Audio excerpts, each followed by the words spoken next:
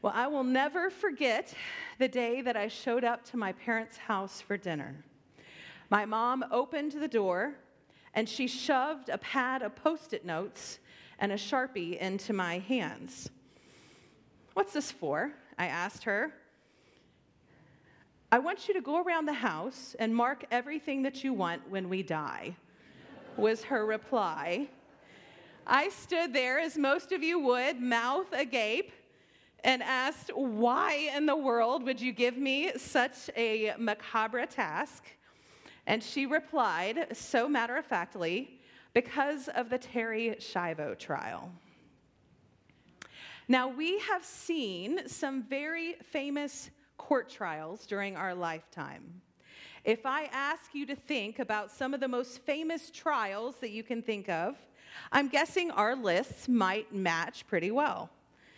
You might be thinking of the Watergate trial that happened in the early 70s, where President Nixon actually ended up being removed from the presidency as a result.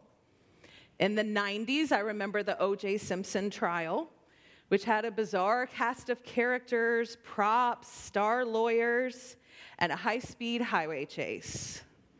In the 2000s, as I've already alluded, there was the Terri Schiavo trial. Terri suffered from a massive cardiac arrest, which had left her in a chronic vegetative state, following which her parents and husband had a massive court battle over who got to decide whether or not to take her off of life support. Now, these trials, they not only changed the lives of those who were on trial, but they also changed the lives of a watching world. And yet, none of these trials lasted longer or had as many real-life consequences as Paul's. This morning, we are in week 5 of walking through Paul's trial. It had begun in Jerusalem, and over 2 years had lapsed since the beginning. This week will continue from Caesarea. 2 weeks ago, I hope you'll remember, Pastor Mike reminded us of the game that he used to play as a child called King of the Hill. The point of the game, obviously, was not just to become, but to stay king of the hill. And he even confessed to some less than genteel tactics that he used to win the game. Well, that is just what we see happening here in these chapters of Acts. The Jews have risen to seats of great power, but that is not enough. They are determined to keep their seats of power, to accrue even more power at any and all costs, even at the cost of the life of a fellow Jew. So let's pick up where we left off last week. If you have a Bible with you, go ahead and open it up. If you didn't bring one with you, there should be one in the pew in front of you. We're going to be in the book of Acts, which is in the New Testament, following the 4 Gospels. And we're in chapter 25, starting at verse 1. 3 days after arriving in the province, Festus went up from Caesarea to Jerusalem, where the chief priests and the Jewish leaders appeared before him and presented the charges against Paul. They requested Festus as a favor to them to have Paul transferred to Jerusalem, for they were preparing an ambush to kill him along the way. Sound familiar? Festus answered, "Paul is being held at Caesarea, and I myself am going there soon. So let some of your leaders come along with me, and if the man has done anything wrong, they can press charges against him there." After spending 8 or 10 days with them, Festus went down to Caesarea. The next day, he convened the court and ordered that Paul be brought before him. When Paul came in, the Jews who had come down for Jerusalem stood all around him. They brought many serious charges against him, but they could not prove them. And then Paul made his defense. "I have done nothing wrong against the Jewish law or against the temple or against Caesar." Now Festus, wishing to do the Jews a favor, said to Paul, "Are you willing to go up to Jerusalem and stand trial before me there on these charges?" Paul answered, "I am now standing before Caesar's court, where I ought to be tried. I have not done any wrong to the Jews, as you yourself know very well. If, however, I am guilty of doing anything deserving death, I do not refuse to die. But if the charges brought against me by these Jews are not true, no one has the right to hand me over to them. I appeal to Caesar." After Festus had conferred with his council, he declared, "You have appeared to Caesar, and to Caesar you will go." Now, last week we met a corrupt leader named Felix, who was mildly amused by Paul and kept him around for some entertainment, and in hopes that Paul would give him a fat bribe to let him go. Well, that bribe never happened because Paul, as we know, was a preacher and a tent maker, and those are not prosperous professions. This week we see a different leader come onto the scene. Festus and Felix, they went about things in pretty different ways, but their motives were strikingly similar: the pursuit of power. Every leader that Paul had stood in front of during this sham of a trial has known that Paul is innocent of the charges that are being leveled against him. Paul himself even boldly says to Festus, "I have not done any wrong to the Jews, as you yourself know very well." But though some of these civil leaders are crueler or kinder than others, none of them is willing to do what is right and release Paul. The allure of power is just too tempting. They want so badly to be and to stay king of the hill. Now, it reminds me of a childhood book by Dr. Seuss called Yertle the Turtle. Have any of y'all read that book before? Though I would love nothing more than to cozy up and have a story time with you, it's a little too long for me to read the whole thing, so I will summarize for you. And Matt and Larissa have prepared some wonderful pictures for us. Now, the story begins with a turtle, obviously called Yertle. He is the ruler of a small pond called Salamasand. One day, as he sits on his throne, which is a small rock, he surveys his kingdom, and he becomes discontent. He longs to rule over more, and so he comes up with a plan. He calls all the turtles in the pond together, and he says, "I want you to climb on each other's shells one by one so that you can make a tower." And when they did, he climbed to the top, and he surveyed his new kingdom. He could now see the cows of the field. He could see the farmers. He was very happy. But it wasn't enough. He commands more and more turtles to boost him up higher and higher. "I need a larger throne. I need to be ruler of all that I see," he says. And he's almost satisfied until he looks over and sees the moon in the sky. He realizes that it's even higher than him. And he must be the highest and the most powerful, the ruler of all. So he orders even more turtles to join this tower. And now it's teetering and it's getting very dangerous. Despite the protests of the ones at the bottom, whose backs are aching under this load, the tower grows higher and higher, and he's finally satisfied. Until, these are the last 2 pages. But as Yertle the Turtle King lifted his hand and started to order and give the command, that plain little turtle below in the stack, that plain little turtle whose name was just Mac, decided he'd taken enough, and he had. And that plain little lad got a little bit mad. And that plain little Mac did a plain little thing. He burped. And his burp shook the throne of a king. And Yertle the Turtle, the king of the trees, the king of the air and the birds and the bees, the king of a house and a cow and a mule, well, that was the end of the Turtle King's rule. For Yertle, the king of Salamasand, fell off of his throne and fell plunk in the pond. Now, of course, the moral of that story is clear, right? When is enough ever enough? Absolute power will corrupt us, absolutely. We can see it demonstrated with Yerdal. We can see it demonstrated by these Jewish leaders who are plotting to kill Paul. And we can see it demonstrated by the never-ending series of civil authorities who are only concerned with retaining and maintaining their own power. I came across this quote recently, and I thought it was very apt for this passage. You can be the moon and still be jealous of the stars. Why do you suppose that these Jewish leaders were jealous of Paul? After all, Paul had left the rat race for political and religious power in the Pharisees when he started following Jesus. So why would he be such a threat to them?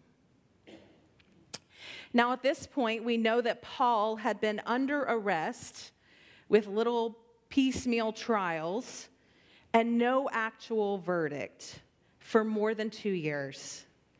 In fact, as we'll see in chapter 26 next week, poor Paul hasn't even been officially charged with a crime.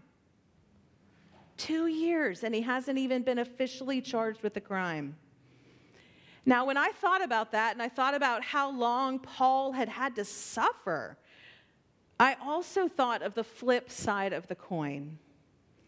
How long these religious leaders had persisted in their hate and their jealousy and their murderous intentions. Chapter after chapter, don't we see they keep plotting against Paul? Years and years now. How far from the heart of God they had gotten. It reminds me of the story of Pharaoh in Exodus 7. Pharaoh's heart is hardened against the Jewish people. In this story, we see this symbiotic relationship of Pharaoh hardening his heart against the Jews, and then God hardening Pharaoh's heart. And then Pharaoh hardening his heart even further, and then God hardening his heart again. It's a spiral of heart hardening. And that's what's happening with these Jewish leaders. As they dig their heels into their own hatred, God gives them over to that hatred. Then they dig their heels in a little bit more, and God gives them over a little bit more. On and on they go until they had spent years plotting and planning the murder of one of their own Jews. At any point in this escapade, they could have repented. At any point, they could have seen the error of their ways. They could have humbled themselves, and they could have changed course. God gave them literal years to course correct. We're told in 2 Peter 3:9, the Lord is not slow in keeping his promise, as some understand slowness. Instead, he is patient with you, not wanting anyone to perish, but everyone to come to repentance. You see, even when God releases us to our anger, our hate, our jealousy, our sin, he still desires our repentance. And he gives us ample opportunity to do so. In this mysterious dance between God's sovereignty and man's responsibility, we see God in absolute control, while still allowing time and space for people to turn around and confess their need of him. Now, lest you give yourself a pass on this week's sermon because you haven't tried to murder someone lately, I'm going to get in your business and ask you a few questions. Have you ever been too proud to admit a wrong and apologize for it? Have you spent more time guessing what someone meant than just asking them? I hear it. It's digging in, isn't it? Have you assumed the worst about another person instead of the best? Have you talked more about someone than you did to them? These are revealing questions, aren't they, if we answer them honestly? We all have some degree of hate and jealousy and desire for power in our hearts. The problem is not having these feelings. The problem is what we do with them. Where do we take them? Do we take them to others who will feed them, justify them, empower them, and form a gang? Or do we take them to the searching eyes of the Lord, who peels back our excuses, our justifications, and our denials, and holds up a mirror for us so that we can see ourselves as we truly are? Scotty Smith is a retired pastor in Nashville that I dearly love. He was one of my professors at Covenant. He regularly posts these kinds of get all up in your business questions and thoughts on his personal Facebook page. And one of his recent posts said this: I have never regretted talking to Jesus, humbling myself, repenting, and repairing. I have always regretted every self-justifying monologue I have, blaming others, refusing God's mercy, and withholding his grace from others. That cuts us to the quick, doesn't it? But it can also heal us in the hands of God. Will you allow your kind Father to hold up a mirror in front of you, to show you who you are, warts and all? Will you agree with him about what he shows you? And will you invite his Holy Spirit to come renovate your heart, making it more and more like Christ's own heart? Apart from these scriptures that we've read this week and previous weeks, I highly doubt that anyone in this room would know who Festus or Felix were today. Did any of y'all have personal knowledge of them? Read a recent book on the autobiography of Felix? Probably not. Probably couldn't tell me their career highlights, their favorite foods, or any famous quotes they spoke. And here's the point. We spend so much time and effort building and extending our little kingdoms. But in the end, we all end up like Yertle, in the dirt. So what is it all for? For the Christian, we are building something eternal that will outlast our own lives. When I was a college student, I was invited on a special retreat with Cru. It was a retreat for students who showed a gifting in ministry to take some time away and to see how God might be calling us to spend our lives.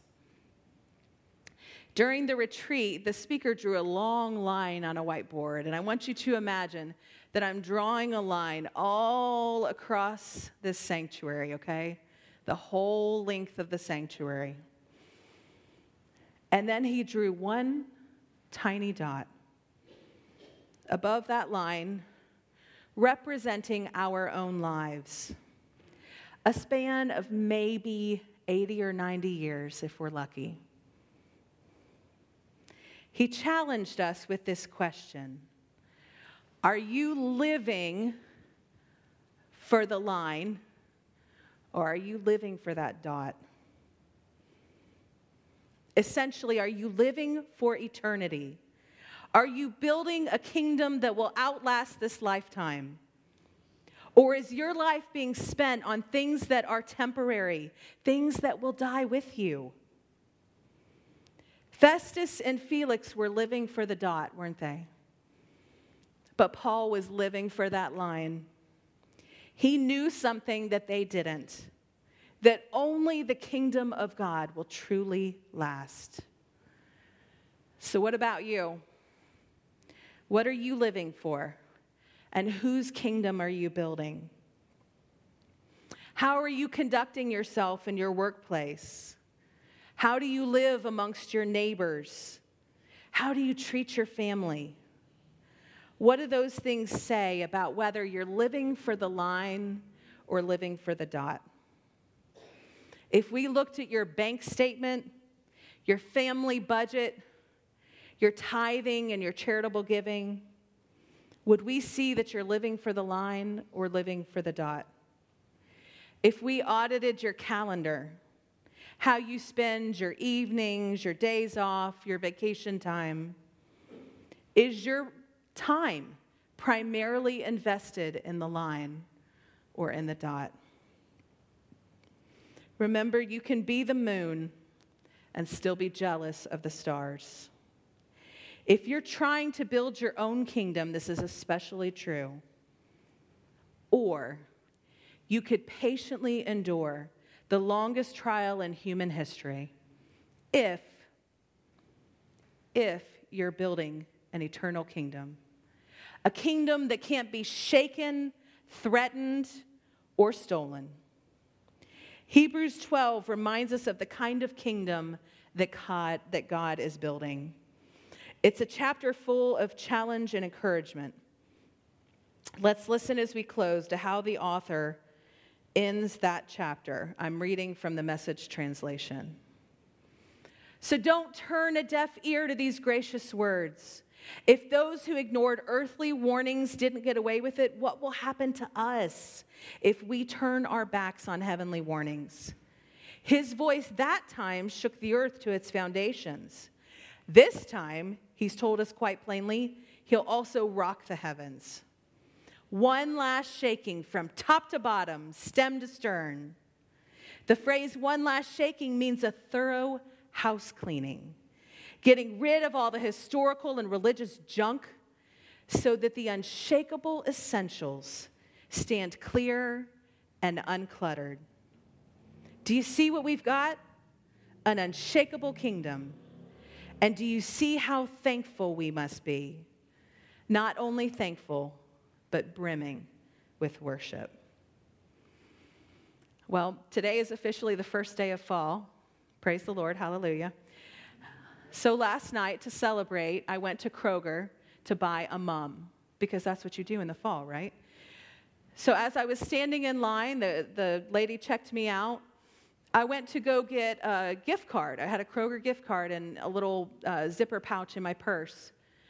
For the life of me, I don't know why I'd used this thing 1,000 times. I could not get the zipper open. So I'm standing in the line at Kroger with the line slowly creeping up behind me, trying to manhandle and yank this zipper with all of the strength inside of me. I'm getting increasingly embarrassed, but I really want to use this gift card, y'all. I really want to use this gift card.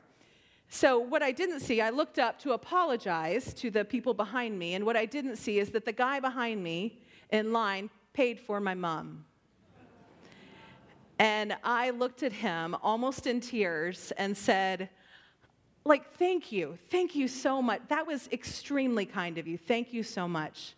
And his reply to me was, God has blessed me, so I'm just passing that blessing on to you. Friends, that is the way that God has called us to live. That is the kind of brimming with worship living that he has called us to. That is what living in and living for his kingdom does to us. So this week and next and the week after, let's let his kingdom shake the junk out of us. Until Jesus returns, let your life be about living for that line. By God's grace, may it be so. Amen. Let's pray. God, we thank you. We thank you that you have called us to something bigger than ourselves. Lord, and yet we resist, we struggle. We work so hard for ourselves and to build our own lives, to build our own little kingdoms.